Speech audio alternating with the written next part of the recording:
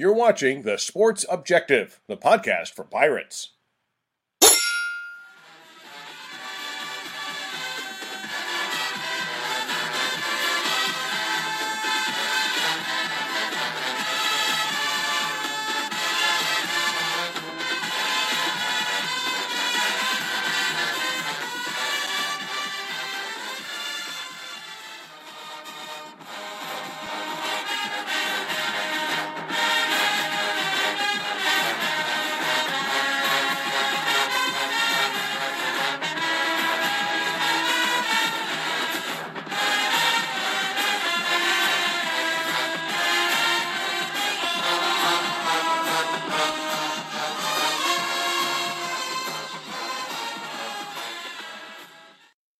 Welcome into the Sports Objective, a very special show, a great night. In fact, all I want for Christmas is a winning football season. Right, Bubba Rosenbaum? Yeah, better days are ahead for our Pirates. We know that. But we'll dive into a smorgasbord of topics with Rene Ingoglia. Rene, welcome back in. You got it, guys. My pleasure. And don't let me forget Kyle from LaGrange Barber. What's up, dude? What's going on, guys? Just try to plug along here. Really, so glad to have you back, and obviously a rough season for the Pirates, 2-10, but so far so good. I want to get your thoughts. I know Kyle and Bubba and I did on John David Baker. JDB. Yeah, listen.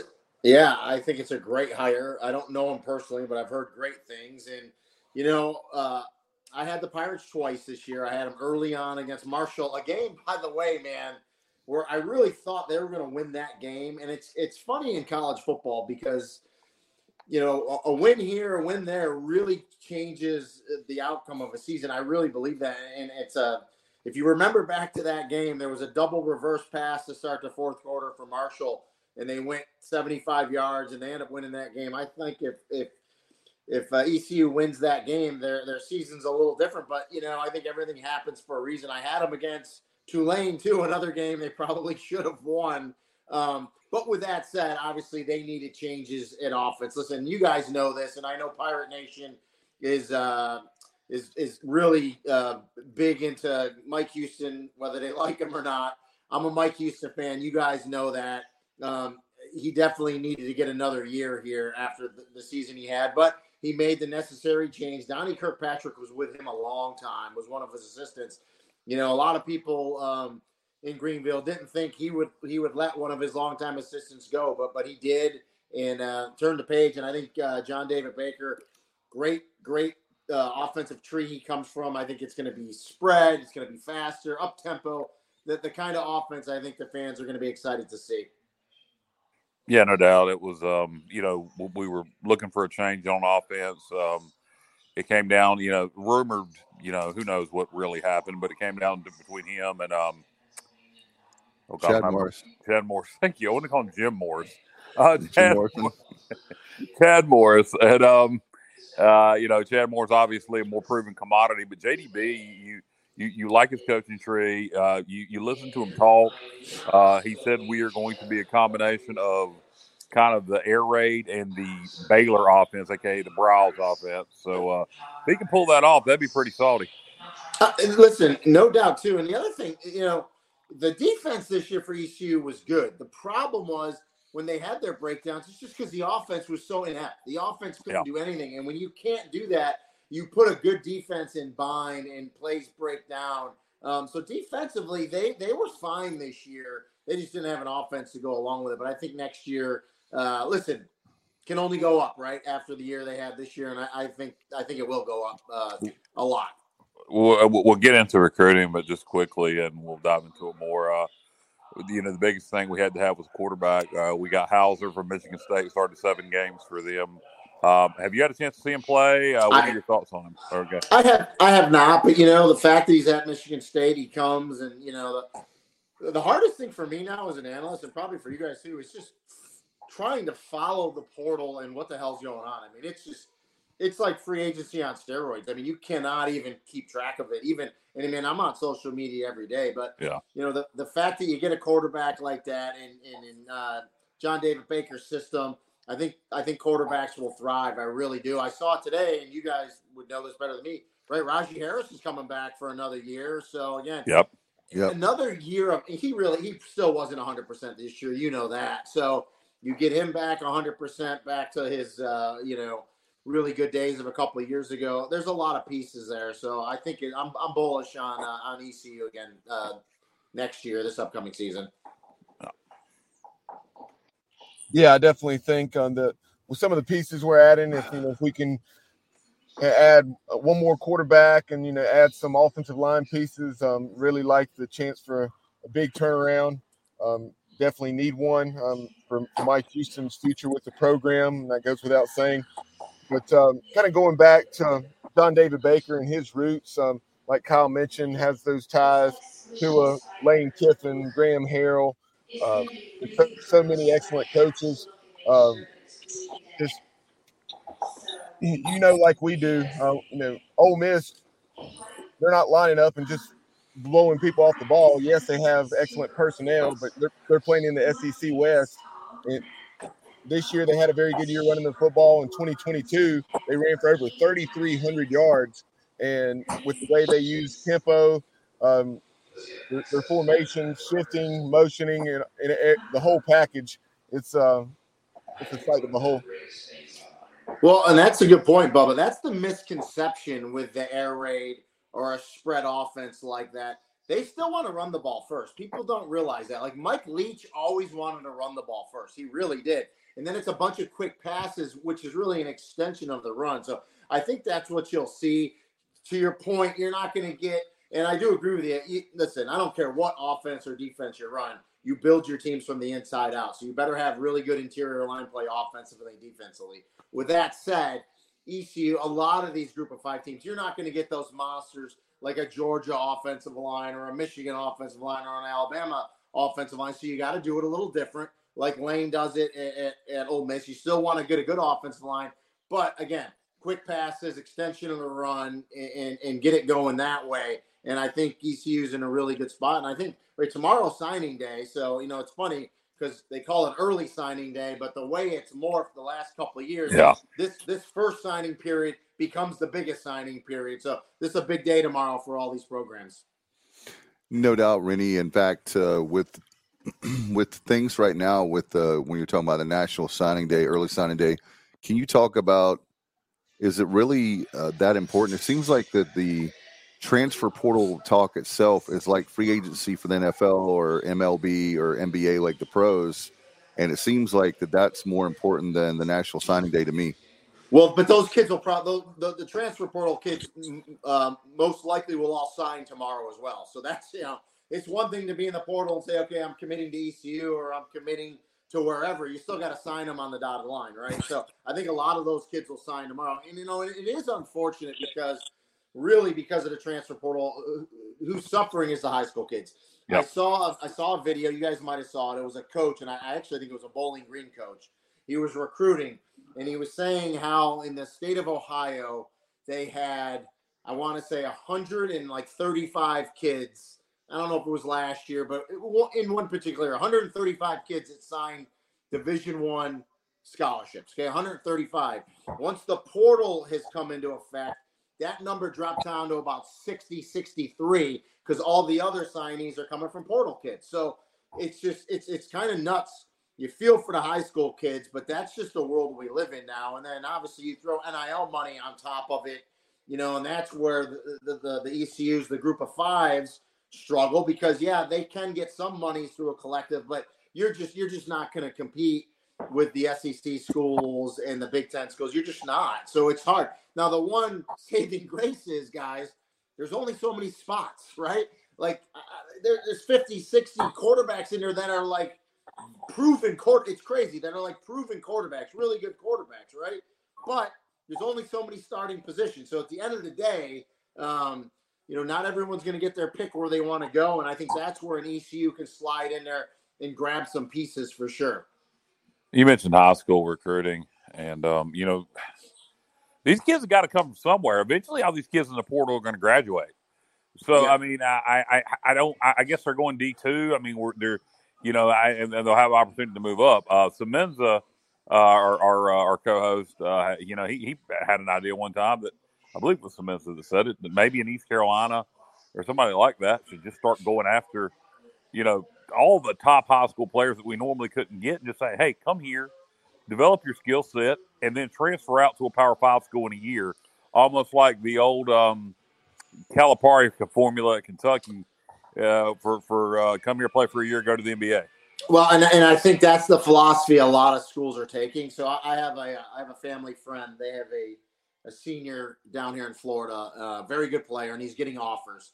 So he's getting offers at some smaller Division I, FCS, and smaller Group of Fives, and that is exactly what the head coach said. I won't say the school, but it's exactly what the head coach said when he went into the at-home visit to meet with the parents. He said, "Listen, I get it. You want to go to a big-time school. Everyone does. There's pros and cons to it, but he goes, you come to our school, you ball out for a couple of years, you can put yourself in the portal, we'll help you, and then you can move on from there." So coaches know that, right? You kind of everything changes now. So and the other programs too are the FCS schools. Guys, I just did one of the FCS semifinals. I am here to tell you, South Dakota State, the Jackrabbits, they would beat half the teams in FBS. They really would. That's how good that program is. They won the national championship last year. They're going to play it again this year. Talking to their coach, Jimmy Rogers, they had 5 to 10 kids on that roster from the championship roster last year, where obviously they're in the Midwest, were Big Ten schools. So we're not even talking Group of 5. Big Ten schools came in there and tried to take players with NIL money. To their credit, those players all turned it down and said, no, we're going to try to run this thing back. And they did. They're back in a championship. Now, they're very senior-lated.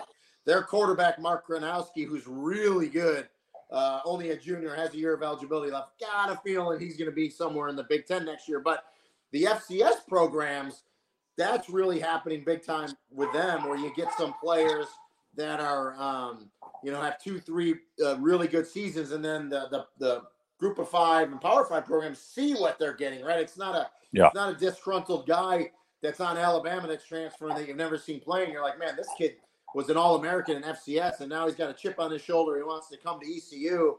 Don't you love those kids in the portal for sure, because you know what you're getting, and you know you're getting a high-quality kid. So to your point, yeah, they're moving them around. Yeah, we are hopefully going to sign an all-MEAC, or was he rated the best offensive lineman in the MEAC? Offensive lineman of the year from North Carolina Central, Torricelli Simpkins. And, very similar to Justin Redd that East Carolina got from Norfolk State when we had that connection with Latrell Scott as our passing game coordinator in 2022. But, fingers crossed that we can seal the deal there, because I think everything I'm hearing, give credit to Stephen Igo with Hoist the Colors. He said that he feels that he'll be highly sought after. Yeah, it'd be a great get for sure. And again, I love those kids because they're either late bloomers, right? Maybe physically just didn't really have it coming out, and then they get better, they gain all this experience, and then you get a guy that's got a kind of a chip on their shoulder because they were passed over. I love those kids. I mean, traveling this year doing games, I mean, almost every team in the American or the Sun Belt has a kid like that. I just did. Appalachian State, they're one of their defensive backs, had a great career at Richmond. Thunderbrook, I believe his name was, comes in, has a great season at Appalachian State. Great kids, going to have a chance on Sunday. So, I mean, there's stories like that all over FBS football. Rene, just quickly, you mentioned traveling around for conferences and all that. I off topic, but I just wanted to mention it while I thought of it. Your UMass Minutemen, Delaware joining Conference USA. Yeah. Any chance they're going to go any further north? And, I remember UMass being in the MAC giving them the ultimatum: you bring in the rest of your sports or we're kicking you out. Is that the holdup with Conference USA? Is that they want them in all sports? Well, I'll say this, so there was a time with UMass basketball with John Calipari and the Atlantic 10 Conference in general, which was, a 3-4 bid league in basketball. Those days are just over. And so the athletic director, Ryan Bamford, did a podcast and brought up a great point. I'll say this, UMass has the longest running relationship of any school with the Atlantic 10, over 50 years in that conference in all their sports, other than football, obviously. But with that said, there's no other team in that conference that's aligned with UMass in that no other school in that conference has football, and no other school in that conference has hockey, which UMass has both of them. Now, hockey's going to stay in Hockey East. That's a specialized conference. But the days of them going just football are over. It's going to be all the sports. And if I had a crystal ball, I think you have a year to play with, so to speak, with Conference USA, because Delaware doesn't start until 25, but they're at 11. So by the time 2025 rolls around after next season, Conference USA is going to want to add a 12th. There's no doubt about that. And then, as you just mentioned, the MAC sitting there. I think the biggest hang-up that I'm hearing with the MAC is all the MAC schools for all their sports, they bust all their sports, right? They don't need to fly anywhere unless it's obviously football, non-conference or something like that. But in general, they bust all their sports. UMass would be a hard bus trip, but it's one I think they could do it. But if I had my crystal ball to answer your question, within a year, before the 25 season, UMass will either be in the MAC or Conference USA. That's just me.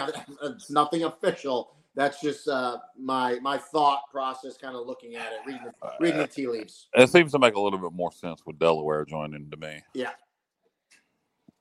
Now, Rene, before we dive into some of the bowl results and then also a lot of the games that are going to be played here in the next couple weeks, you talked about covering that South Dakota State game.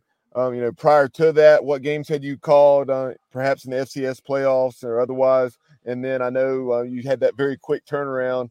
Like I had the brief exchange with you on social media there on X, talking about how less than 24 hours later you were back in your hometown in Orlando calling that App State Miami of Ohio game at UCF.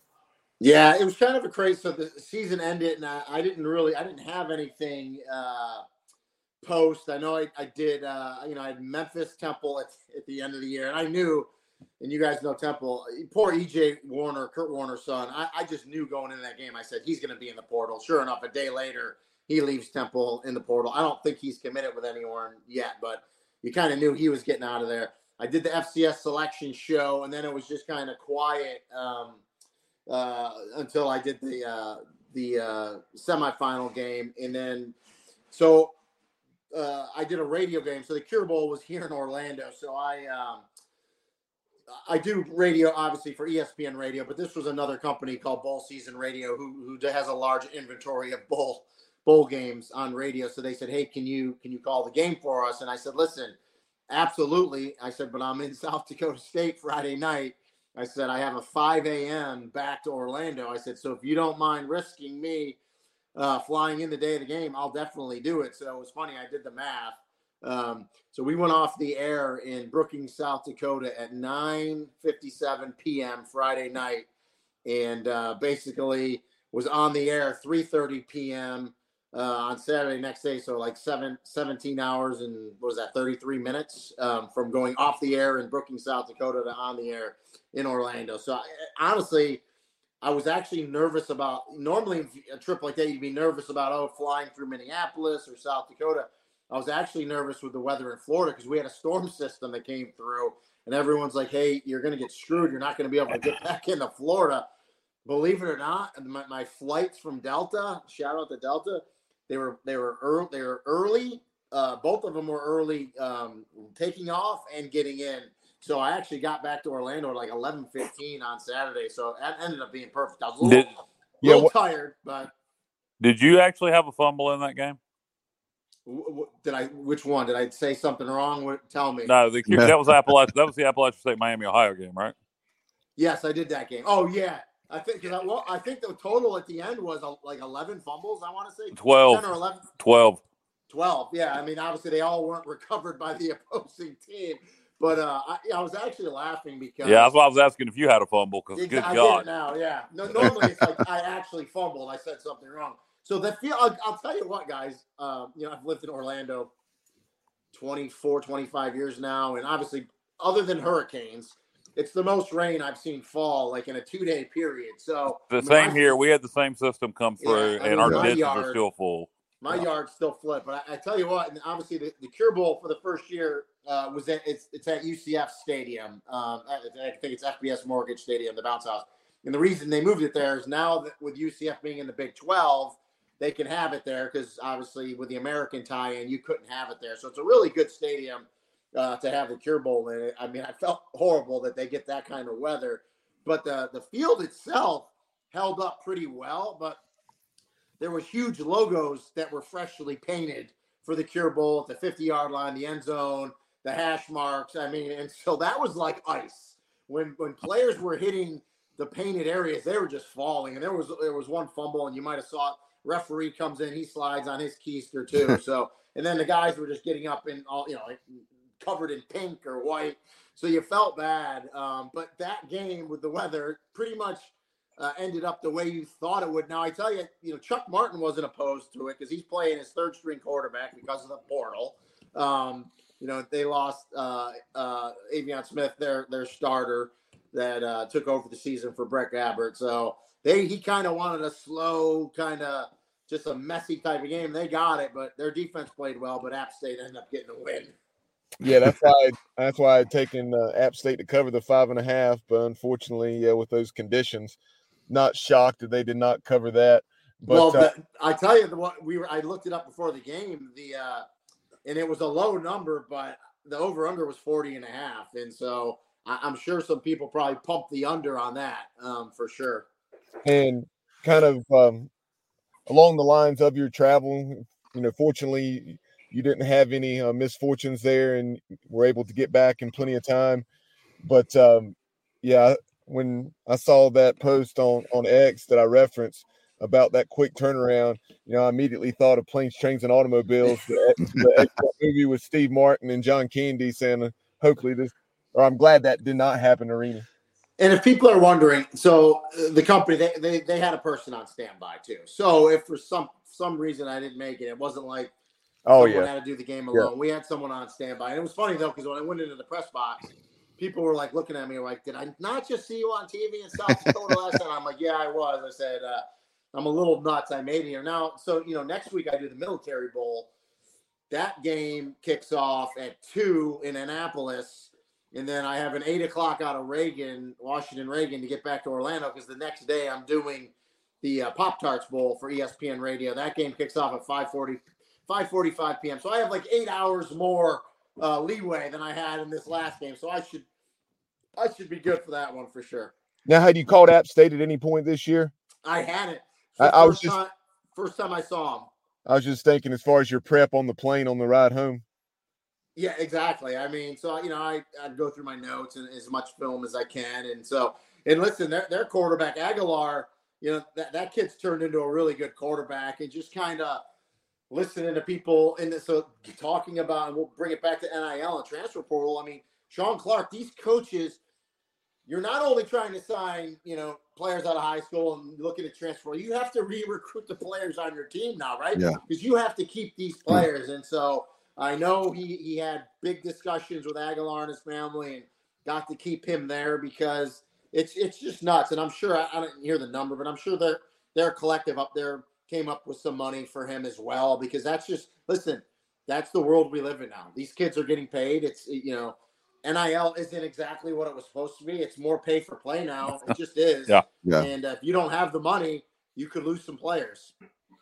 Hey, Rene, by the way, speaking of fumbling, not you, but the national media does not know how to pronounce the name of the Mountaineers. It's not Appalachian State. It's Appalachian State. I know. And that's, and it's funny because if you look at their notes, it's all over their notes. And they make sure they tell you. And that fan base, and you guys know this, you say Appalachian, they go nuts. So I tell people all the time because some people are just because they grew up talking about the Appalachian Trail, right? So they just can't. And listen, I have this issue too. Sometimes, guys, you get a word and you want to say it a certain way, but your brain just doesn't let you. Yeah. And Appalachian is that for some people. And so I just tell them, just say App State. Make it easy. They're fine with that. App State. It's easy. That doesn't explain how people call us Eastern Carolina. I was going to say, you guys laugh, so you know what kind of relationship I have with you guys in your program.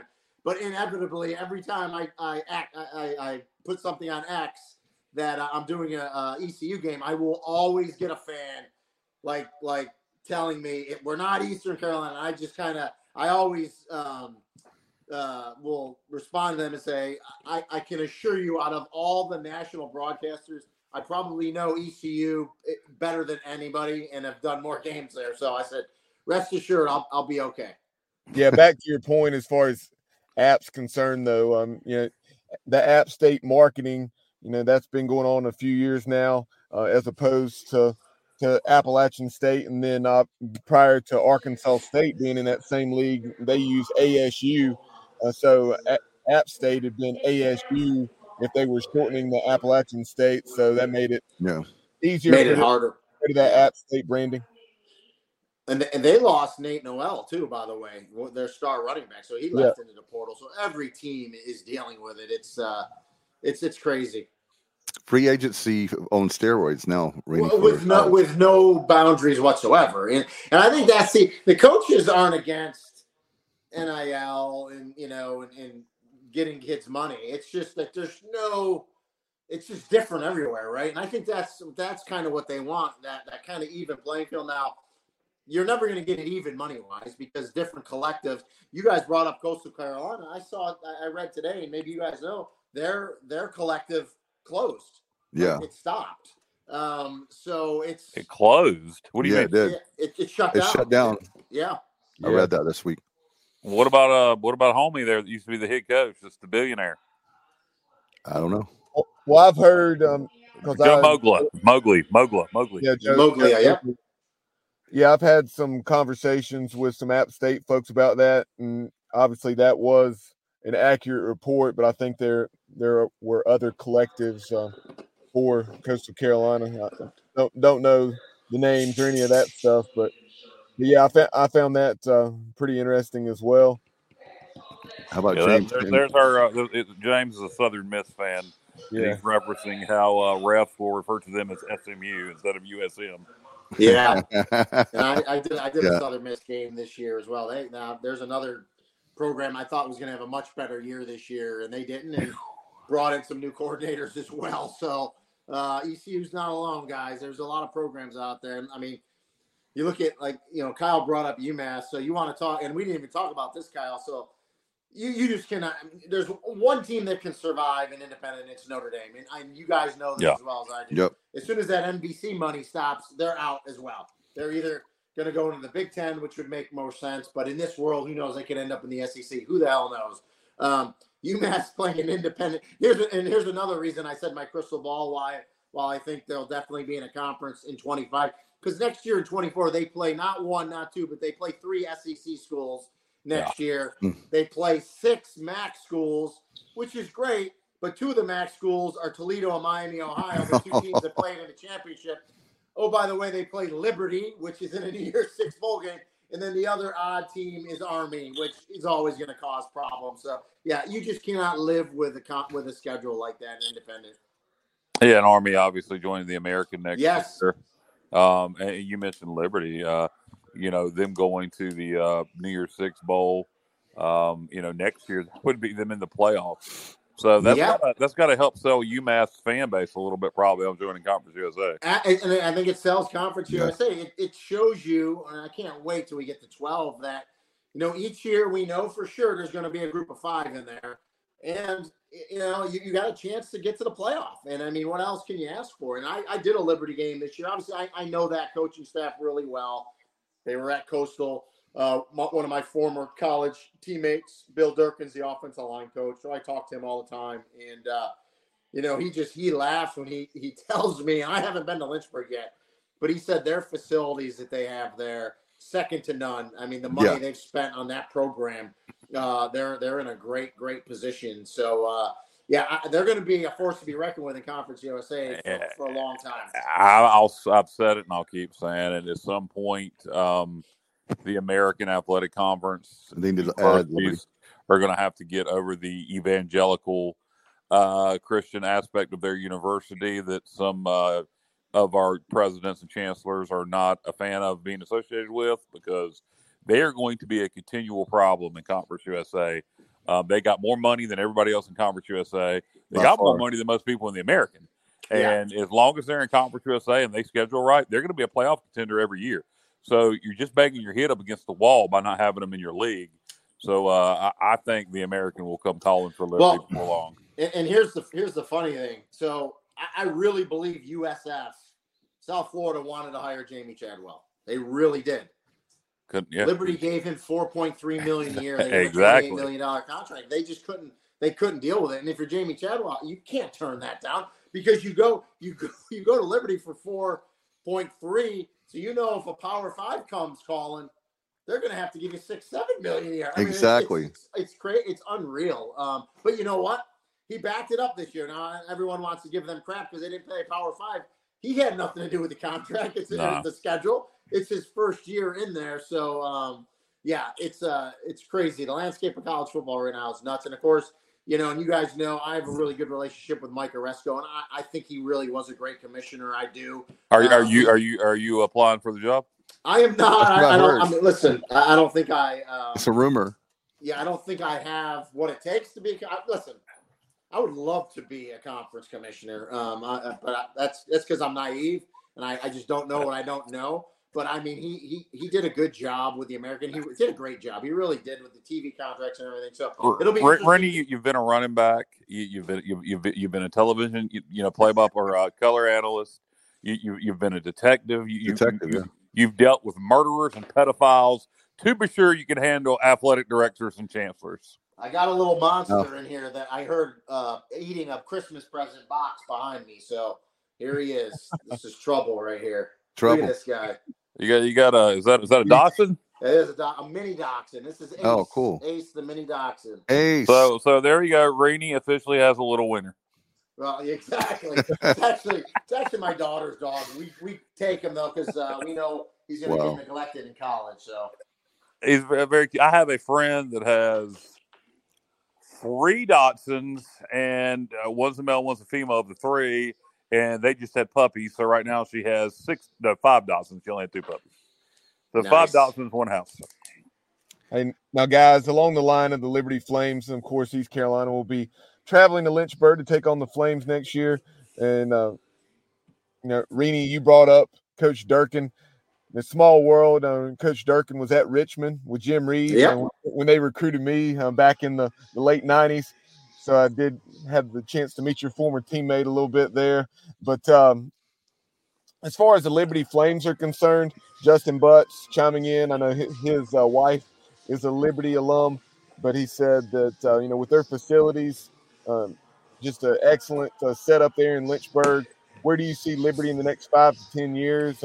In his opinion, that they need to be in the AAC. Yeah, I mean, until the listen, I there's no secret, especially with Florida State this year. We all know they wanted out of the ACC before this year started, and it's kind of ironic that they run the table, go undefeated, win the conference, and they don't get in the playoff. So it probably angers even more, right? So until that next realignment wheel falls, and it's gonna again, but I think we probably need to get closer through these new contracts. It just all got signed TV wise, but it's all gonna fall again. Who knows what's gonna happen? But I can tell you right now, if I'm a Liberty Flames fan, you're sitting pretty right now. You're gonna dominate. You're gonna be in the discussion for the Conference USA Championship every year. You're gonna have a chance to go to the playoff, and if for some reason you don't get to the playoff, you're still gonna go to a really good bowl game. So at the end of the day, as a fan base, you got to be thrilled. Yeah, when they made that hire and I looked at their schedule, I said, I remember texting Kyle and perhaps Matt. I said, do not be surprised if Liberty runs the table and they're in the New Year's Six, or at least in the contention for New Year's Six, depending on what happened with Tulane. What will happen next year? Because we're going to go to Lynchburg and beat them. There you go. You guys, does ECU play them next year? Yeah, we do. September 21st. And Liberty, you probably remember the name Taylor Jackson, middle linebacker for the Pirates. And Taylor Jackson was just plucked out of the portal by Liberty. So, are you telling me Taylor Jackson left here to go to friggin' Liberty? Yes, sir. Yeah. Oh my God. All right. Yeah. Well, Rene, I had a question for you. Wouldn't Liberty, you were talking about being basically the top dog for Conference USA, and like Ric Flair said, to be the man, you got to beat the man. Well, Liberty is going to be in good shape because if they can go to the playoff every year, why not stay in Conference USA where they can dominate, and they'll be the group of 5 versus coming to our league where there's more competition. And then on top of that, you were talking about Florida State. I can make the same argument. Okay, we get the money piece of things, but you look at Texas, Oklahoma coming for the Big 12, they have more of a chance to win in the Big 12 than they do the Correct. SEC. Same thing with Florida State and Clemson. They leave the ACC. I understand why they would money-wise, but it's gonna be a tougher road to get to the championship game. 100%. Everything you said is true, right? And I think those are some things that schools and coaches and athletic directors and presidents need to think about. And so, that came up. We were talking about that with Willie Fritz in Tulane. Okay, did you just stay at Tulane? You're getting a really good salary and try to be the top dog in the American, which really would have even though Liberty made the New Year's Six this year, you would think the American champion would have the best chance of getting in. Or do you ultimately move on? Now, obviously, Willie Fritz moved on because, as he said, he's never been a Power 5 coach, and he wanted to try to win there. He's been everywhere else. But to your point, Dave, I agree with you wholeheartedly, especially with 12 teams now. I think if you're a dominant group of 5 and you can dominate your conference, you're going to have a really good chance to go to the playoff every single year. Yeah. And the Liberty Flames, they had that matchup with the Oregon Ducks. They're right around a 17.5 point underdog. But before we talk about some of those upcoming games of interest and break them down a bit, some of the ones that have been played, you have some excellent storylines. Just yesterday, you had Western Kentucky rallying from 28 down there with 13 minutes to go in the first half. They faced that 28-0 deficit, and then Beltcamp threw for nearly 400 yards and 5 touchdowns. What a story New Mexico State was this year in Conference USA, following the Liberty in that championship game. But Fresno, after starting the year 8-1, and dropped 3 straight, and then they dominated the Aggies out there in New Mexico. Yeah, so starting with that one, I know Jerry Kill was not happy with the University of New Mexico. His arch rival was upset with the facilities and their practice schedule and so forth and so on. But, when you get to a bowl game, you never know what's going to happen. But New Mexico State did have a really good season, and which just drives me nuts too, because my UMass Minutemen beat them by 2 scores to open the season, and then New Mexico State rebounded really well, makes it to the conference championship, obviously drops their bowl game. But Beltcamp, I was watching that game. I was flipping back around, and ODU was up 28-0. I'm like, oh, here we go. And then I went out, ran some errands, and then came back, and I think it was a 3-touchdown game. And just like that, Western Kentucky scored. Now, I actually had Western Kentucky Liberty this year, so I saw Western Kentucky. The fact that the quarterback was the third string quarterback, and he was actually in the portal. He's in the portal, but they allowed him to play anyway, because some coaches will do that. It's kind of crazy. And he throws for nearly 400 yards. He was third. Is he going to stay now and just be the starter there? I don't know, because now I think you're even a hotter commodity, right? Because you just did what you did on national TV. You brought a team back from 28-0 as the third string quarterback, and then if you're Coach Helton, you got to be like, dude, you got to stay, right? What can we do to get you to stay? So I don't know, but that just added to the storyline of that incredible game. We need a backup still. No doubt. Now, Rich Rod at Jack State, what a job he did. Oh, man. Yeah. And they looked like they were a contender in CUSA, but nonetheless, a tremendous season, going 9-4. They overcame some self-inflicted wounds in that New Orleans Bowl, turning it over 4 or 5 times. And it was hard to believe that they were in jeopardy of losing that game at the end when you looked and they had run 108 or 109 offensive plays and then had to kick that chip shot field goal. Yeah, I didn't see much of that game. Obviously, I saw the highlights. I had Jacksonville State earlier in the year at Middle Tennessee. And, they were obviously in that same predicament that JMU was. Yeah. Was there going to be enough teams not bowl eligible so they can get in? And it was going to be a travesty if they didn't get to a bowl game. They did. And the fact that in their first year, getting to a bowl game like that, and to your point, overcome, the turnovers and hang in there and kick that field goal to win it. what a tremendous season. Their athletic director, Greg Seitz, great guy. I've known him for a long time. And it was funny because, you get Rich Rod, he's a tremendous coach. Say what you want. Obviously, I don't think Michigan was the best place for him. It was the greatest hire, but he's still a good coach. And so, I think the big thing for Jacksonville State is now you got to hold him, right? Because you would think maybe after next year, if he backs it up, some other schools are going to come calling him again. You know what I mean? He'll be 61 or 62 next year. Yeah. Well, I mean, for some of these guys, that's young, right? So, that's true. Hey, look, believe me. He looks good. He looks great.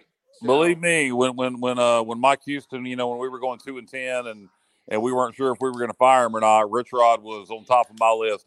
I watched Rich Rod. I watched Jacksonville State week 1 against was that UTEP maybe, and or week 0, and I called Bubba and I said Jacksonville State is the best coached football team I've seen all week 0. They were incredibly well coached, and I love their young defensive coordinator too. He's like 30 years old. Great young coach. Yeah. I wonder if they'll be able to hang on to him. You talk about hanging on to Rich Rod. I would think somebody's going to come calling him to be a DC somewhere at a bigger school. And we talk about how Jacksonville State was able to overcome all those miscues. The Georgia Southern Eagles were not in Myrtle Beach. Yeah.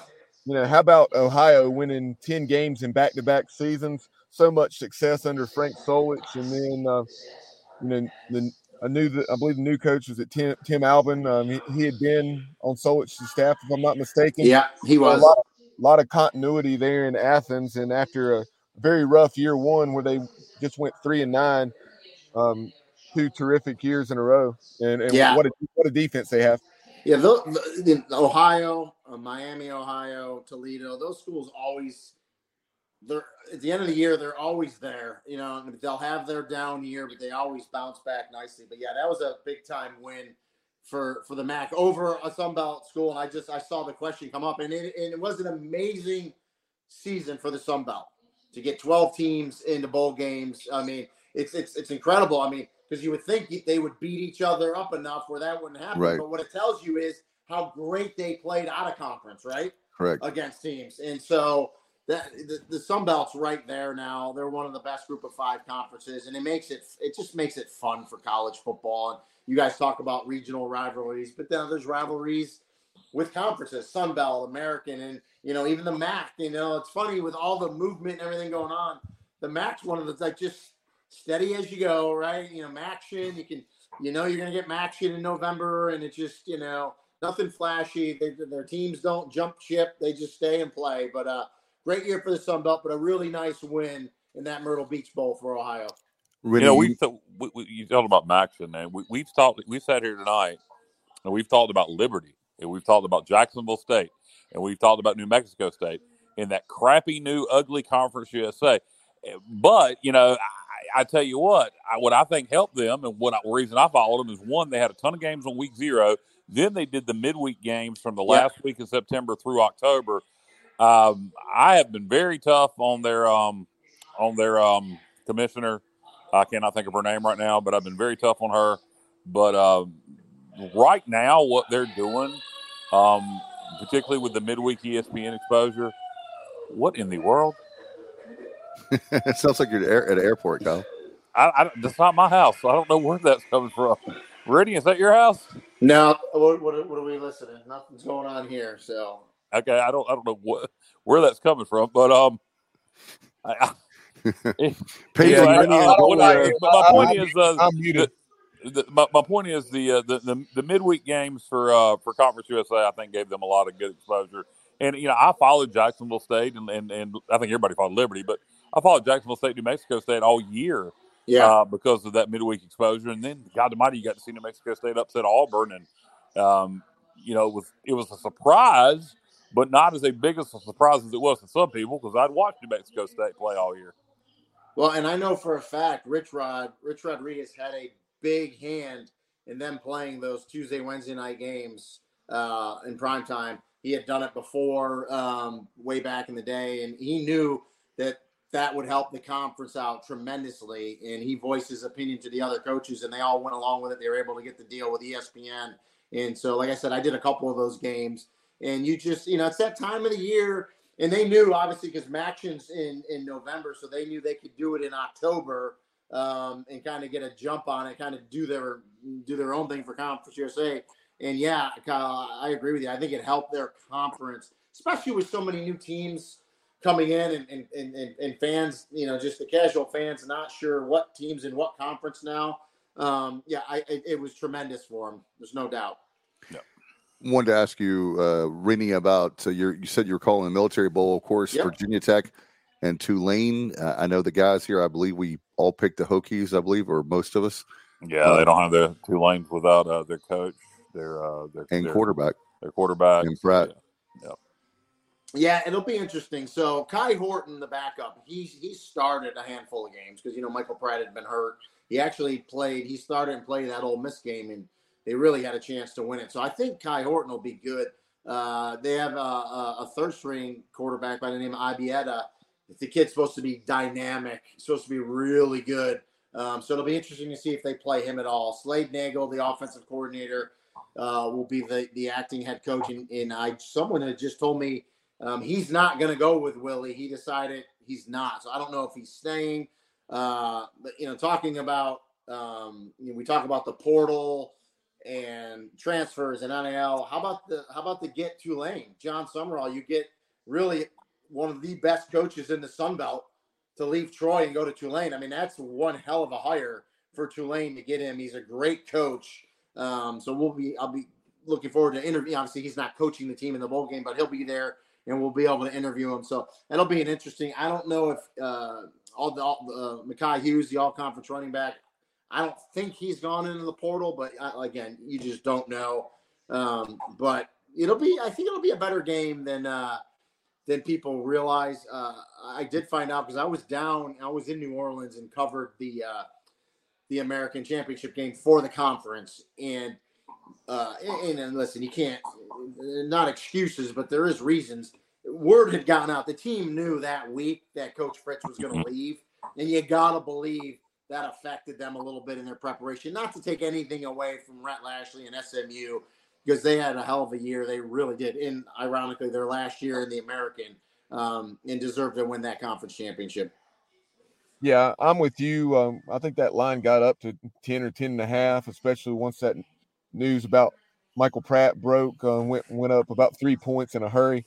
But with Kai Horton's success against Ole Miss and them nearly beating the Rebels, and then that and their excellent defense, I still won't surprise me if Virginia Tech wins, but I took the green wave and the points. Yeah, I listen, again, I think it's going to be a really good game. I did the Military Bowl. Boy, I think it was in 2018 I did it, and it was Virginia Tech was there, and it was Cincinnati, and it was the first year where Luke Fickell kind of got Cincinnati going in that right direction. They ended up beating Virginia Tech in that bowl game. I remember then they had like 3 or 4 or 5 great seasons after that. That kind of catapulted them. So obviously Tulane, a little different situation because they've been playing well the last couple of years. But this again, listen, people, they're exhibitions, yeah, but gives you 10, 11, 12, 15 practices beforehand. You can play some younger players, especially kids that didn't get their 4 games in. You can play some new guys and really get some momentum going for that next season. Was that the year when Shane Beamer was the interim head coach? No, the year I did it, holy cow. The coach was still the coach that had gone there from Memphis. Okay, yeah. I had a brain fart, but Justin Fuente. Justin Fuente was still there. Matter of fact, I think that might have been his last game. I think they might have let him go after that game. Because I knew there was another Military Bowl where Virginia Tech had, I think for whatever reason, Frank had to be in the press box, and then because I just remember Shane being interviewed at halftime or pregame on the field. Yeah. All right, sorry. Go ahead, Kyle. I was going to say, speaking of Military Bowls, Rennie, if you ever get bored and you want good entertainment, go back to December of 2021 and find our podcast. I couldn't tell you the date. It'd be around the 27th or so, and 26th maybe. And it was the day that me and Bubba. I don't know if Dave had left yet, but me and Bubba were both on our way to. I hadn't left yet. To Annapolis, and I had gotten up to just about the Virginia line. Bubba was in Virginia, and the Military Bowl got canceled because Boston College decided they didn't have enough players to play, and I couldn't have been more furious. The podcast is probably podcast gold. The only thing that would be better if Bubba could have recorded the original phone call when he called. Bubba, did I call you to confirm it, or did you call me? What was the? I'm pretty sure you called me and said, "Is what I'm hearing true?" And I said, "Yes, unfortunately, it is." And what was my response? I don't recall exactly. You had a lot of choice words that we should not repeat on the show. Yeah, it was. I was. That was, in terms of sports, I can answer a question that I've often wondered. If you had the choice of losing a game or not playing it, I now know the answer because I've never been as mad over that game not being played. Well, and they didn't. Correct me if I'm wrong. They had like 3 or 4 offensive linemen that just opted out. It wasn't like they were sick, right? They just opted out. Correct, and they could have played the game. They had enough players to play the game. It was they knew they were going to get their ass. They didn't want to lose. Yeah, they were going to lose bad. And that was the year that was ECU's first bowl game in like a lot of years. Too. Correct. Yeah. Yes, you did the preview for it since 2015. Yeah. So that I felt for the players, and again, they did what they did, but you feel bad for the ECU. You feel bad for the Boston College players too, because you got to imagine there was a lot of players on that team that wanted to play. Oh yeah. Not enough apparently. Yeah. we got a question for you from William. Rene, who is the hardest hitting player you ever went up against during your time with Washington and Buffalo? Yeah, so obviously there was a linebacker who, when I played, he was with the Washington Redskins back then, but he also played for the Buffalo Bills at sometimes. His name was Marvcus Patton. He hit me once in practice, and I will also say Chris Spielman, because I played a year with Chris Spielman, who's just all everything linebacker. But the reason I always say Marvcus Patton, and I want to say, if I'm correct, and I'm sure someone could fact check me, I want to say he plays college ball at LSU. He hit me in practice one day and just, I just saw stars. It was like the hardest I've ever been hit. And I was like, okay, welcome to the NFL. And he was chiseled. And then there was another linebacker in Buffalo that actually took over for Chris Spielman named John Holosack. John Holosack had a great college career at University of Illinois, which is kind of like linebacker U. And when I was with the Bills, they ran a one-back set where they didn't have a true fullback. And so I was about 205 pounds. So when we went goal line and they kind of needed a fullback, it was like, okay, Ingoglia, you get in there. So I was kind of the fullback. And I always had to take John on one-on-one and saw stars many times trying to hit John too. And he wasn't a huge linebacker, but he's probably like 235. So he was much bigger than me. But to answer the question, Marvcus Patton was the hardest hitter I had ever seen and personally felt. Did he just not like you? Which one? And no, I think all of them liked me. I don't think that was an issue at all. Yeah, no, I think they all liked me. Just, you get paid to hit, you get paid to hit hard. So, yeah. Well, you said it was at practice, so I didn't know. I was like, maybe, Oh, so in this was 97. It all depended. So Norv Turner was the head coach with the Redskins in 97. So we actually did full pads. We hit. So a lot of people always wondered, how the hell is Marv Levy getting all these great players up to Buffalo? The weather's crappy. Like, why are these players wanting to go to Buffalo? New York State taxes. Marv Levy in the day, you never hit. You didn't hit for Marv Levy. There was no full contact. Even training camp, it was kind of thud. And when you get into the season, you weren't hitting at all. And a lot of pro players love that. That is what the NFL is now. I mean, there's no hitting, right? Because now the union's involved. But that's how it used to be in Buffalo. You did not hit, and players loved that. Washington was not the same way in 1997. Now you talk about Illinois being linebacker U, obviously the alma mater of the legendary Dick Butkus, but the East Carolina fans, unfortunately, are all too familiar with some of their great linebackers going back to the 94 Liberty Bowl, the Pirate offense. We've had the likes of Marcus Crandall and Jason Nichols, et cetera, on this podcast talking about it. And they were talking about Kevin Hardy and Simeon Rice. Yeah, no, great linebackers for sure. No doubt. Rennie, looking ahead, tomorrow being signing day, from a national standpoint, I don't know how much you follow the recruiting. Who do you think is going to have the top signing class of the country? Yeah, I don't really follow it, but I mean, I did read something today that said the top 10 players ranked 1 through 10, and I got, there's a ton of recruiting services out there, but the consensus top 10 players all went to different schools, which I think is amazing, really. That's Because good. usually an Alabama or a Georgia or an Ohio State might get 2 or 3 of those guys, right, in the top 10. That's where NIL maybe actually is doing some good. And that was the point of the article where it was posted, that they think that was where NIL's kind of spreading it out a little bit. So so it's fascinating. But to answer your question, Kyle, I think the usual suspects are going to be high up there again. I think the Alabamas, the Georgias, the Michigans, the Ohio States. I think Miami's having another really good class. Florida State's having a good class. But, I look at, and we'll see, for the ECUs and the group of fives, the Americans, the Sun Belts, can some of these schools sneak in there at, ranked 30th or 35 or 40? Because that's a big deal if you can kind of get into that spot. And, again, transfer portal makes a big deal because you can get experienced players to step right in and fill a need. So, it'll be interesting to see. But here's the other thing, too, guys, and you know this. The high school kids and even the college kids that haven't yet played, you really don't know what you're going to get until you turn the lights on, they're in the stadium, and they're playing, because you can rank all these kids all you want, 5 stars, 4 stars. They still got to prove it out there, right?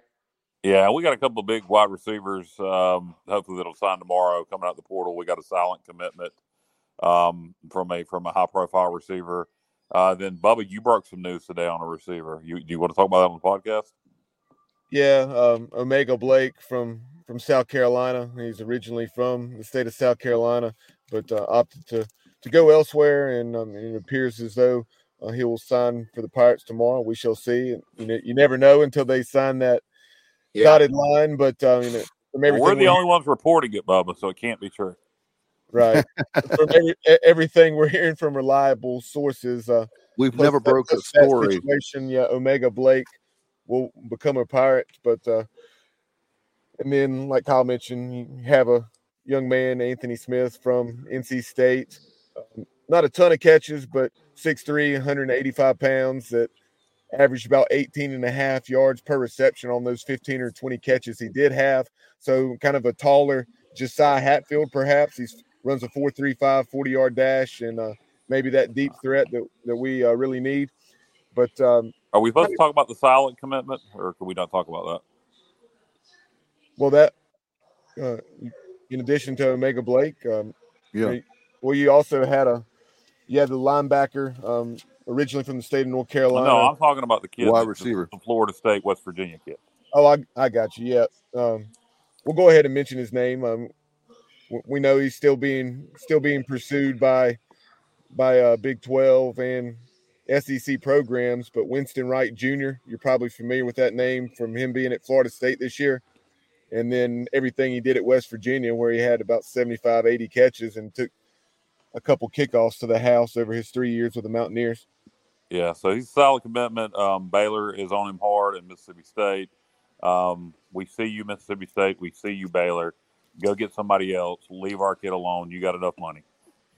Or do they? But kind of more specifically, kind of piggybacking off of Kyle's question, because Rene referenced all the portal quarterbacks and how crazy it is, some of the quality options that are still out there. But some of the ones that have found landing spots, you have Will Howard from K-State heading out to play for Lincoln Riley. And then on one hand, it doesn't surprise me because I know all the money Oregon has, and obviously an excellent program with everything they've done the last couple years under that staff.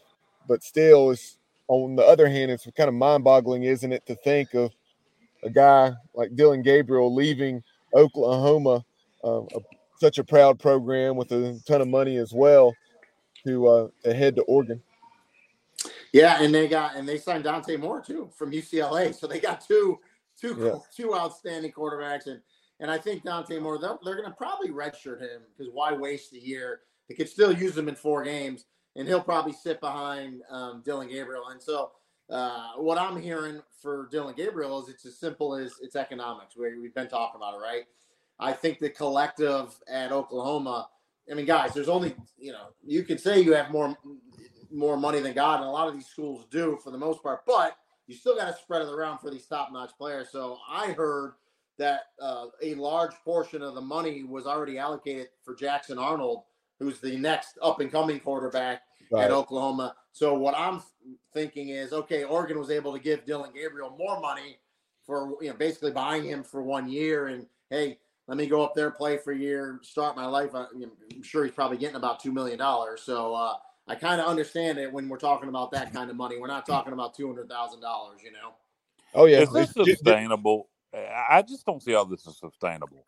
I mean, eventually, it isn't for us because we don't have the money, but someone's coming up with it. Yeah, but they're going to get sick of it after a while. I mean, it's not like you're getting true return on investment. Yeah, you are. You're getting to see your football program do well. But how many people have that much money to spend millions to get the gratification of seeing their football team do well? I mean, it's a great question. Yeah, I agree with you. I don't know. And that's where I think it comes down to almost like no one's saying the kids shouldn't get paid now. That's where we're at. But like some type of guidelines where it's like maybe set. You know what I mean? Cap this is what cap this it. court, cap it. Well, exactly. Some type of cap. I agree with you. Here's another thing too, guys, as I heard this week over the last couple of days, that the amount of money that is out there, these agents are like inflating numbers. They're saying, oh, this school is getting. Yeah, we were told it was going to take between 150 and 200,000 to get Hauser, and what I understand, it took significantly less than that. Yeah. So and I'm sure numbers are being inflated. There's no doubt about that. So that way you get your client more money. Yep. Rene is getting 200,000, so I want 300,000. Yeah. Or Kyle wants 500,000. And kind of I'll take 200,000. Kind of along the lines of what Rene's saying as far as the Dylan Gabriel, Oklahoma, Oregon situation. You have Kyle McCord going from Ohio State, and I know it wasn't just an excellent year offensively for the Buckeyes, despite only having one loss. But I heard that was the situation there where, they said, hey, either this situation is good enough for you or you can head elsewhere. And so he looked like he may go to Nebraska, but wound up at Syracuse. Yeah, and so kind of what I'm hearing as well is when you play at a program like Ohio State, right, we know the fan base and how passionate they are. And so, some of these kids, listen, they just get beat up on social media, right? And it's easy for us to say, shut it off, don't listen to it. But this generation, this is the way they live. They're not stopping their social media. So I think the kid was just, it's one of those things, you're damned if you do, you're damned if you don't. You can win games, but if you're not putting up certain numbers, the fan base gives it to you. And then when you lose a game, the fan base gives it to you.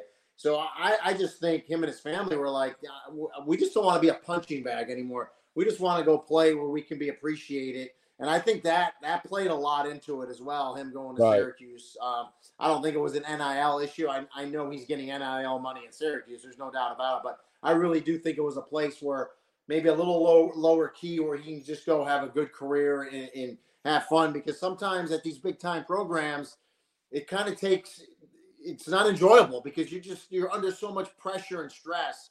And, some of these kids are just like, you can keep it. I'm going to go elsewhere. And I think that played a big part with McCord. The same thing with my opinion. I didn't hear that from anyone. That's just kind of my opinion. Yeah, talk about I agree. Yeah, talk about pressure. When you have a guy, probably the greatest football coach of all time in college football, and that being Nick Saban, he talked about he and his wife, and somebody asked him, "Don't you love all this winning?" or something like that, and he said, like something like winning's great, but after a win, they were just relieved. It wasn't like, oh, celebration, because next week you've got Auburn. The following week you got the SEC championship. This was years ago. It wasn't, recent times. But I thought that was interesting to hear. For me, if I'm, 10-0, whatever, I'm excited. But for him, he's worried about the next week, knowing that I lose one game, I may not be in the national championship hunt. Yeah, he, in my mind, this was his best coaching year that I've seen, maybe ever, going back in his Alabama days, because in the beginning of the year, yeah, sure, they were they were good. They had some solid pieces. Milroe really surprised me how much better he got. And I think part of it was his confidence and then the coaching around him, coaching up his attributes. And then the defense got better and a lot of those young players stepped up. So, I mean, it's funny, he's the GOAT, but I just think he had a great coaching year. It's crazy saying it for someone like him, but he really did. Yeah, no doubt. And I hate to praise Saban, so I'll let you do it. Now, Rene, taking a look at some of these other upcoming bowl games, we talked about Liberty. I actually, with the way they play offense, and I like them in the 17 points against Oregon. What do you think about that matchup? Yeah, it's a lot of points, so I get you. The one thing for sure, when you get in games like this, Liberty's going to be motivated, right? Because no one's giving them a shot. Where's Oregon's motivation? And it's just sometimes these teams say they're motivated, but just mentally they're just not there, and they think, oh, it's Liberty. Who the hell's Liberty? Most of those kids in Oregon have no idea where Liberty is, and so that's something you got to watch. That motivation, and can they get off to a strong start? Now, the one thing I will say for Liberty, they had defensive issues this year. Their offense was phenomenal, but they had some defensive breakdowns this year. No so. doubt. Oregon might be able to put up a bunch of points on them. So something to watch, but hopefully it's a fun game. And on another note, we talked about some of the coaching changes, just a few, but Craig Bowl, obviously such a good job over a decade plus at North Dakota State. He'll be coaching his final game at Wyoming. What do you think about the Cowboys? Obviously, his first couple years they were rough, but then for the last 8, they were generally winning 7 or 8 games. Yeah, no, I did a game out when ESPN, when we had the Mountain West contract, I was able to do a game out there. It's an outstanding coach, and that program's in a good position. Their facilities are phenomenal. It's a great town. I enjoyed my time out there. It's just, out in that region, it can be tough recruiting. I mean, that's always the issue those schools always run into. They get some good area kids, but there's just not enough of them. So you try to get, national, and it's just hard getting people to go to Wyoming, but they've done a really nice job. So he's had a great career. Hopefully they can send him off the right way. But that program, though, we'll keep building for sure.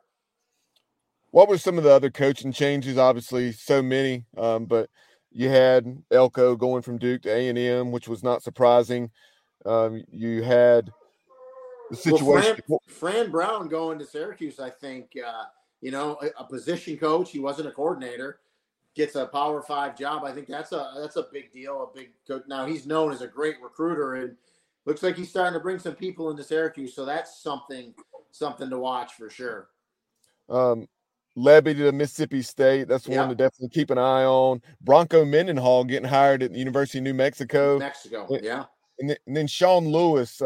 That was it was a unique situation, him leaving the head job at Kent State, even though that's one of the tougher jobs in America, no doubt, to join Coach Prime's staff at Colorado. And then he was demoted mid-year, stripped of his play calling duties, and then he gets the head job at San Diego State. Yeah, and they have a brand new stadium out there as well, so I think that'll fit him well. I had one of his games a couple years ago at Kent State, so he's an offensive-minded coach, obviously, offense coordinator, as you said, at Colorado. So yeah, he'll do well there, and I'm curious to see what Willie Fritz does at Houston, if he can get them going in the right direction. So some interesting hires out there for sure. Derek Mason coming out of it was the 1 year in the booth with ESPN, SEC Network, taking over Middle Tennessee. So we'll see how he does there as well. I think that's a good spot for him. He's familiar, obviously, Vanderbilt coach, so he's familiar with that area. And I did not realize leaving Madison. Yeah, I think Indiana, it's a good place for Kurt Cignetti. So, it stinks for JMU, right? It's such a good year, but that's the nature of the beast, right? You're losing coaches, and now you lose players. So JMU hired Holy Cross as head coach, right? They did, and they'll be all right. And I think he's a really good Bob Chesney's a really good coach. UMass was really interested in him as well. They ended up going with Don Brown, the older, more experienced guy. But Bob Chesney, very good coach. And to Matthew Sluka, the excellent quarterback for Holy Cross. He's in the portal, so you would think I didn't even know that. High probability that he ends up at JMU Duke.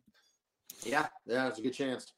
And Rene, I have a texted question from Sure. one of our friends, Norm. He's asking. He says streaming wars are heating up, and cable cutting is moving faster than any of the forecasts call for. And what do you think about the next round of media contracts? What do they look like? Yeah, I think it's going to be interesting. Listen, I have no inside knowledge. I can tell you, ESPN, a lot of changes this year. A lot of different bosses moved around, and there's a concerted effort, obviously, to cut costs. I think every company needs to do that. And the big thing is the TV rights, right, guys? Because those rights are going to come back up now for the 12-team playoffs, so you need to have your money in there. To the exact question, it'll be interesting. And I've heard the rumors just like you guys. Does ESPN and Disney, do they bring a partner in like an Amazon? Do they, but listen, direct to consumer is coming. How quick, I don't know. But I'm like everyone else. I cut cable this year. Finally, I was like, I'm done. It was $300 a month. It's like ridiculous. Like, what are we doing? And now, I go with a streaming platform. I get all the channels I need. I have ESPN Plus. I can get all the games. So, I mean, that's the world we're going to. So, to his point in the question, we are going to be direct to consumer. When, I don't know. And then what will that look like in terms of ESPN and Fox? Exactly. I mean, at some point, if ESPN goes fully direct to consumer, and then Fox goes fully direct to consumer, and then CBS goes fully direct, you're going to pay just as much money as you did for cable. Well, you're right. I mean, because you have all these little add-ons. Yeah. I think the problem is the you're right, Kyle, and I think the big networks like ESPN, they'll be fine, but there's a lot of other cable networks that may go by the wayside. I've been hearing that for a number of years whenever it does. So I'm not going to name any names, but there's certain networks that may go by the wayside because, the reason why they're making it is because there's a cable package or a satellite package. Well, we've already seen NBC Sports Network, remember, a couple of years ago? Oh, yeah. Kaput. So, yeah, it's, the rights fees are expensive, that's for sure. So it'll be interesting. And listen, guys, there's no doubt the Amazons of the world, they got a lot of money and they want to get into the sports game. There's no doubt about it. So, we'll see. Apple and Amazon, right? Apple and Amazon, yeah. So, like, I have, I finally, ironically, we have down here in Orlando, we have Spectrum. Right. And I ended up cutting the cord when they were in the fight with Disney because I didn't get any of the ESPN channels. Oh, yeah. So my wife said, "Oh, well, we have Hulu," and I was like, "Okay." She goes, "All we have to do is pay X amount more, and we have Hulu Live." So me being the kind of dinosaur, I was so resistant, right? You're just so set in your ways with cable, but we cut the cord, and I love it now. And so with the Hulu, you can click on, and I'm not promoting Hulu, but I'm just saying. You click on sports and then all the ESPN Game Plus games come up anyway. And you just press on them and it comes on TV like it's a regular linear game. So to me, it's like, oh, this is easier than before.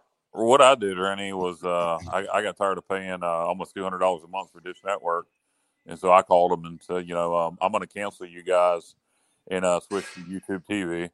And I heard great things about YouTube TV. But it's awesome. Well, I didn't have to because suddenly they said, well, you know what we'll do? We'll drop your bill to $70 a month if you'll just commit to 2 years. I was like, well, you know what? Fine. We can do that. 2 years, I'll do the same thing, or either they'll do it again, or either I'll switch to YouTube TV at that point. Hey, Rennie, we're running long. Apologize for tonight. Worries. Enjoying the conversation. Before we let you go, we have two questions. Rennie, do you know anything about USM, the new offensive coordinator, Chip Long? I do. So, Chip Long was a young offensive coordinator at Memphis. He was there under Mike Norvell. Okay. So he's kind of, and he's the Arizona State. He's kind of in that Mike Norvell tree. I like Chip Long, and he was at Georgia. A lot of people don't know this. He was at Georgia Tech last year, and I did a Georgia Tech game, so I had a chance to talk to Chip back then. And then obviously people know he was at Notre Dame as well. So well-traveled. He's been under a lot of good head coaches. I think he's a good offensive mind. I think that's a great hire there at Southern Miss. I really do. I like Chip Long. I'm a fan of his. So, good hire. You got a good one there. And apparently Will Hall, who is a bit of a control freak on offense, has a really good relationship with Chip Long. So he may actually. You got to let it go, right? You got to let your coaches coach. Yeah. So he hired somebody to trust. So maybe because him calling plays just has not worked out. It's hard to be the head coach and the play caller. I talked to and I asked Will because I did the Southern Miss Tulane game this year, and I asked Will Hall that question. I always, whenever I get a head coach that also calls plays, like a Mike Norvell, and there's a good amount of them out there. I always ask them, and I think what it is, they're just so used to doing it. But to me, there's so much stuff going on within the game now. Right. It's harder for you to really fully concentrate on everything else, and then when you're one of those guys that calls the offense, you really have to trust and just let your defensive coordinator go, right? Because you're still kind of, your lion's share of the work's on the offense. So I think it's much better when you have a guy that you can trust at offensive coordinator. Rene, before we wrap this up, I don't know if you guys have anything else. I'm going to change. We got a couple more. I'm going to change subjects on you quickly, and just ask you a couple quick questions here. We did a special the other night. It was a Christmas special. We so quickly, favorite Christmas movie? So a couple. I mean, I like Christmas Story, but of course they kind of overplay it because they do that 24 hours. Christmas Story, Elf, and Christmas Vacation are my top three. All right, favorite Christmas song? Oh man, I don't.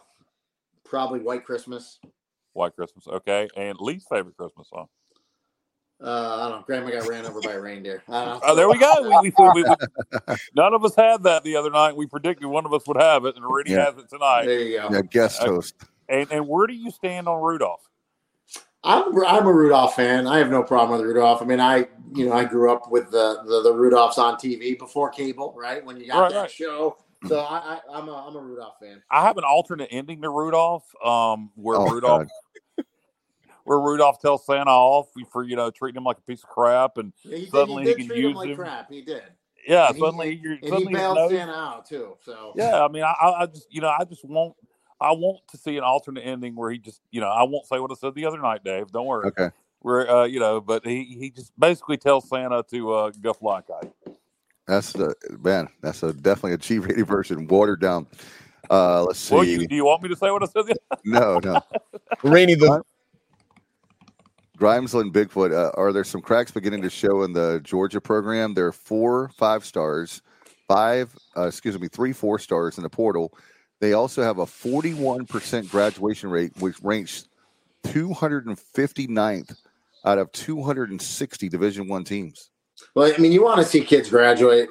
We know kids are they're not going to Georgia worrying about graduation, unfortunately, but you want to see them graduate. As far as the 4 and 5 stars leaving, Alabama gets a ton that leave too. They all do. I mean, going to the point, you can only be 11 players on the field at once, right? And right. See, that's the issue when you have, this is another thing the portal's done.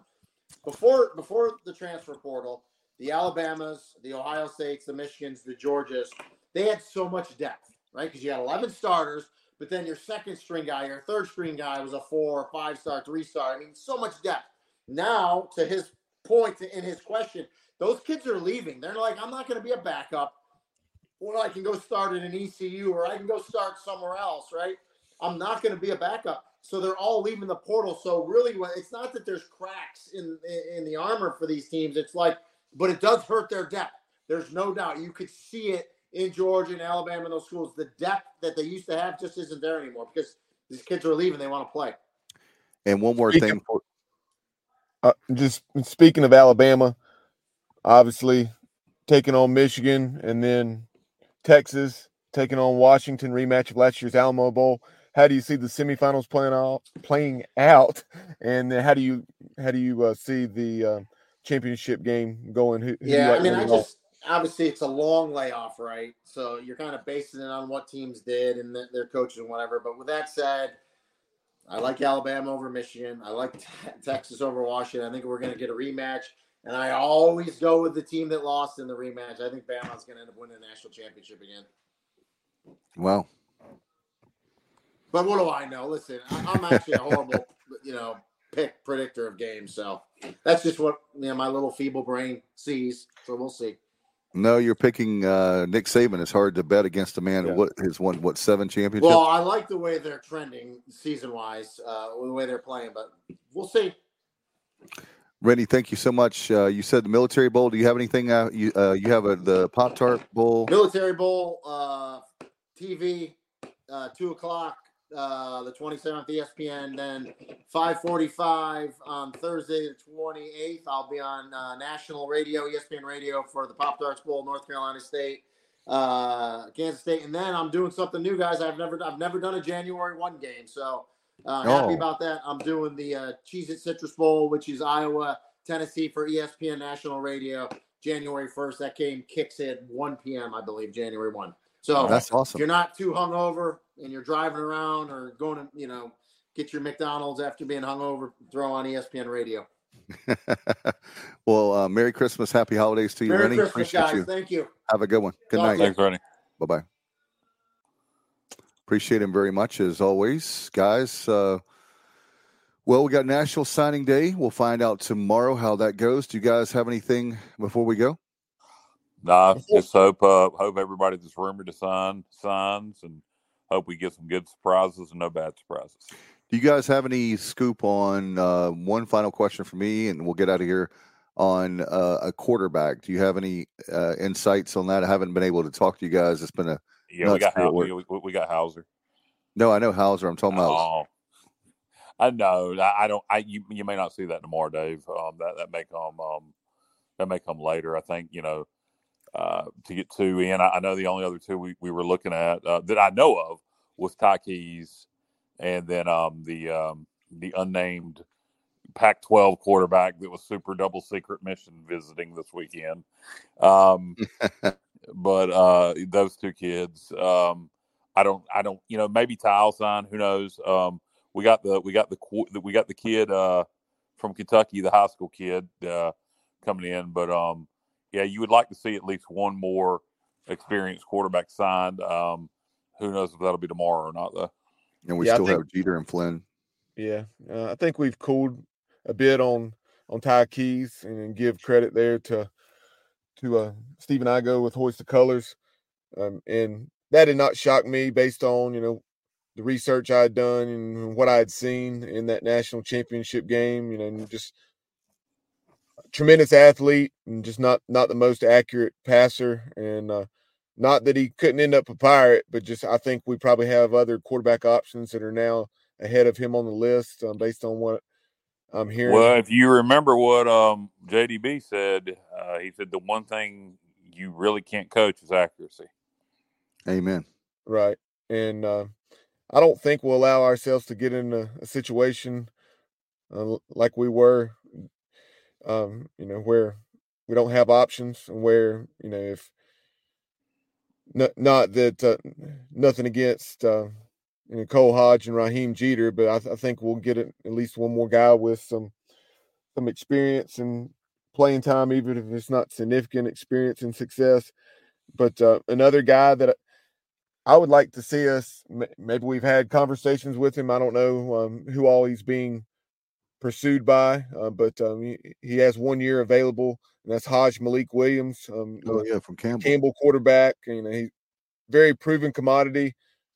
Probably not the most durable, but obviously he's a dual threat guy. He threw for about 9,000 yards in his Campbell career, and if we would be able to land him, and that's someone. Is he in the portal? Yep, he's in the portal, and he's he was in the portal prior to Mike Minner stepping down, or Campbell parting ways with him in the last couple of days. So. I would like just pure speculation on your part. part. This is just something. Pure speculation. Nothing of substance there, saying that we're considering him. He's just someone that I would like to see us consider and potentially be able to bring in, because I think he's someone that could, definitely be someone that would push Caton Hauser, and if Caton Hauser won the job, be a excellent backup. Yeah. No doubt. And he also is different than Hauser. So the great thing about it, there's different packages or things that obviously if Hauser gets hurt, he can definitely play quarterback, but also I'd like to see, hopefully, in the Houston era, where they start doing like what Logan did and give these quarterbacks some experience. Not all 4 quarterbacks, obviously. I'm just talking about the backup to give them a series each game. But that's just me. Yeah, you would like to see. I don't know if you need to go as far as what Logan did, but you'd definitely like to see our quarterbacks, our backups, getting more playing time. And I tell you, the best way to do that is to win games big. Yeah, no doubt. All right, guys, you're about ready to get out of here? Yeah, I will say, shout out again to Igo for an excellent interview with Jeff Palumbo. Pirate baseball fans, definitely go and check that out. Over the last few weeks, he's had on Cliff, Austin Knight, and now Jeff Palumbo. That was an excellent interview. And then the only other thing I had was last night, women's basketball defeated George Mason. George Mason 8-1 coming in to the game, and their only loss was by 9 points to, top 15, top 20 Maryland team. And the Lady Pirates took care of business 65-44 in what was their most complete effort of the season, in improving to 6-3. And the men return to action tomorrow night, looking to get win number 7 and improve to 7-5. They have Delaware State coming in. Delaware State fell last night to Wake Forest by 25 to 30 points. It was I think a 10-point game at halftime, and then the Demon Deacons blew them out in the second half. Yeah, that'll be great. We'll have, of course, overtime sometime after that. I'll be there at the game, so we'll try to get on the air as fast as we can. You guys enjoy the rest of your evening this Tuesday night if you're watching. And by the way, one final thought: we're December 19th, and we still have Blake Harrell and a lot of our defense. So we'll keep our fingers crossed that we can. I think by this point, do you guys think we're safe with Blake Harrell staying? We can't say. I mean, their coaching changes in January. People are still putting together staffs, so no. I'll feel secure about it around February. Yeah, look no further than last year. What transpired right there at the beginning of spring practice? Oh yeah, God, no! I feel better about maybe June then. Yeah, we had Latrell Scott leaving for Maryland. And that's right.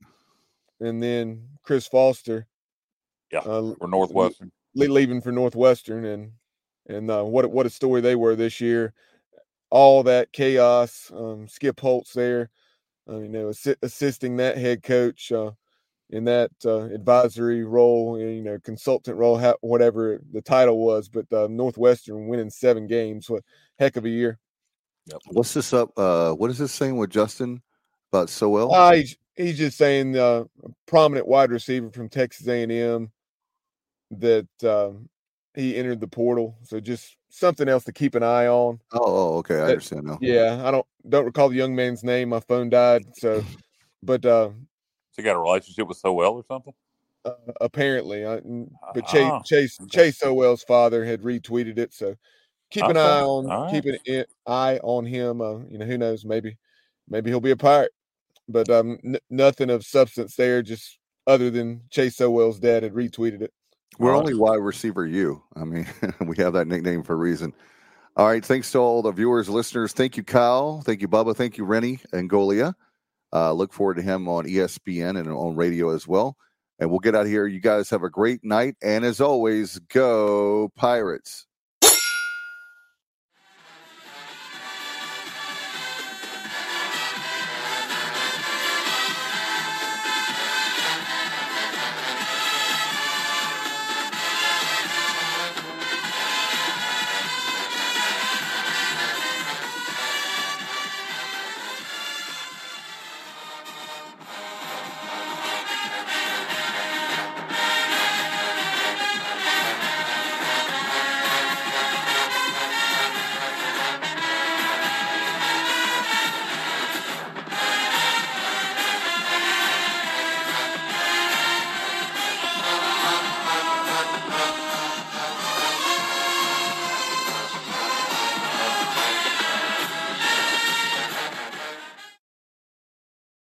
With the Lucky Land Slots, you can get lucky just about anywhere.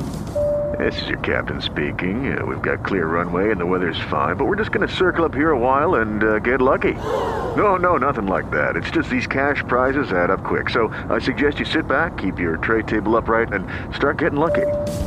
Play for free at LuckyLandSlots.com. Are you feeling lucky? No purchase necessary. Void where prohibited by law. 18+ terms and conditions apply. See website for details.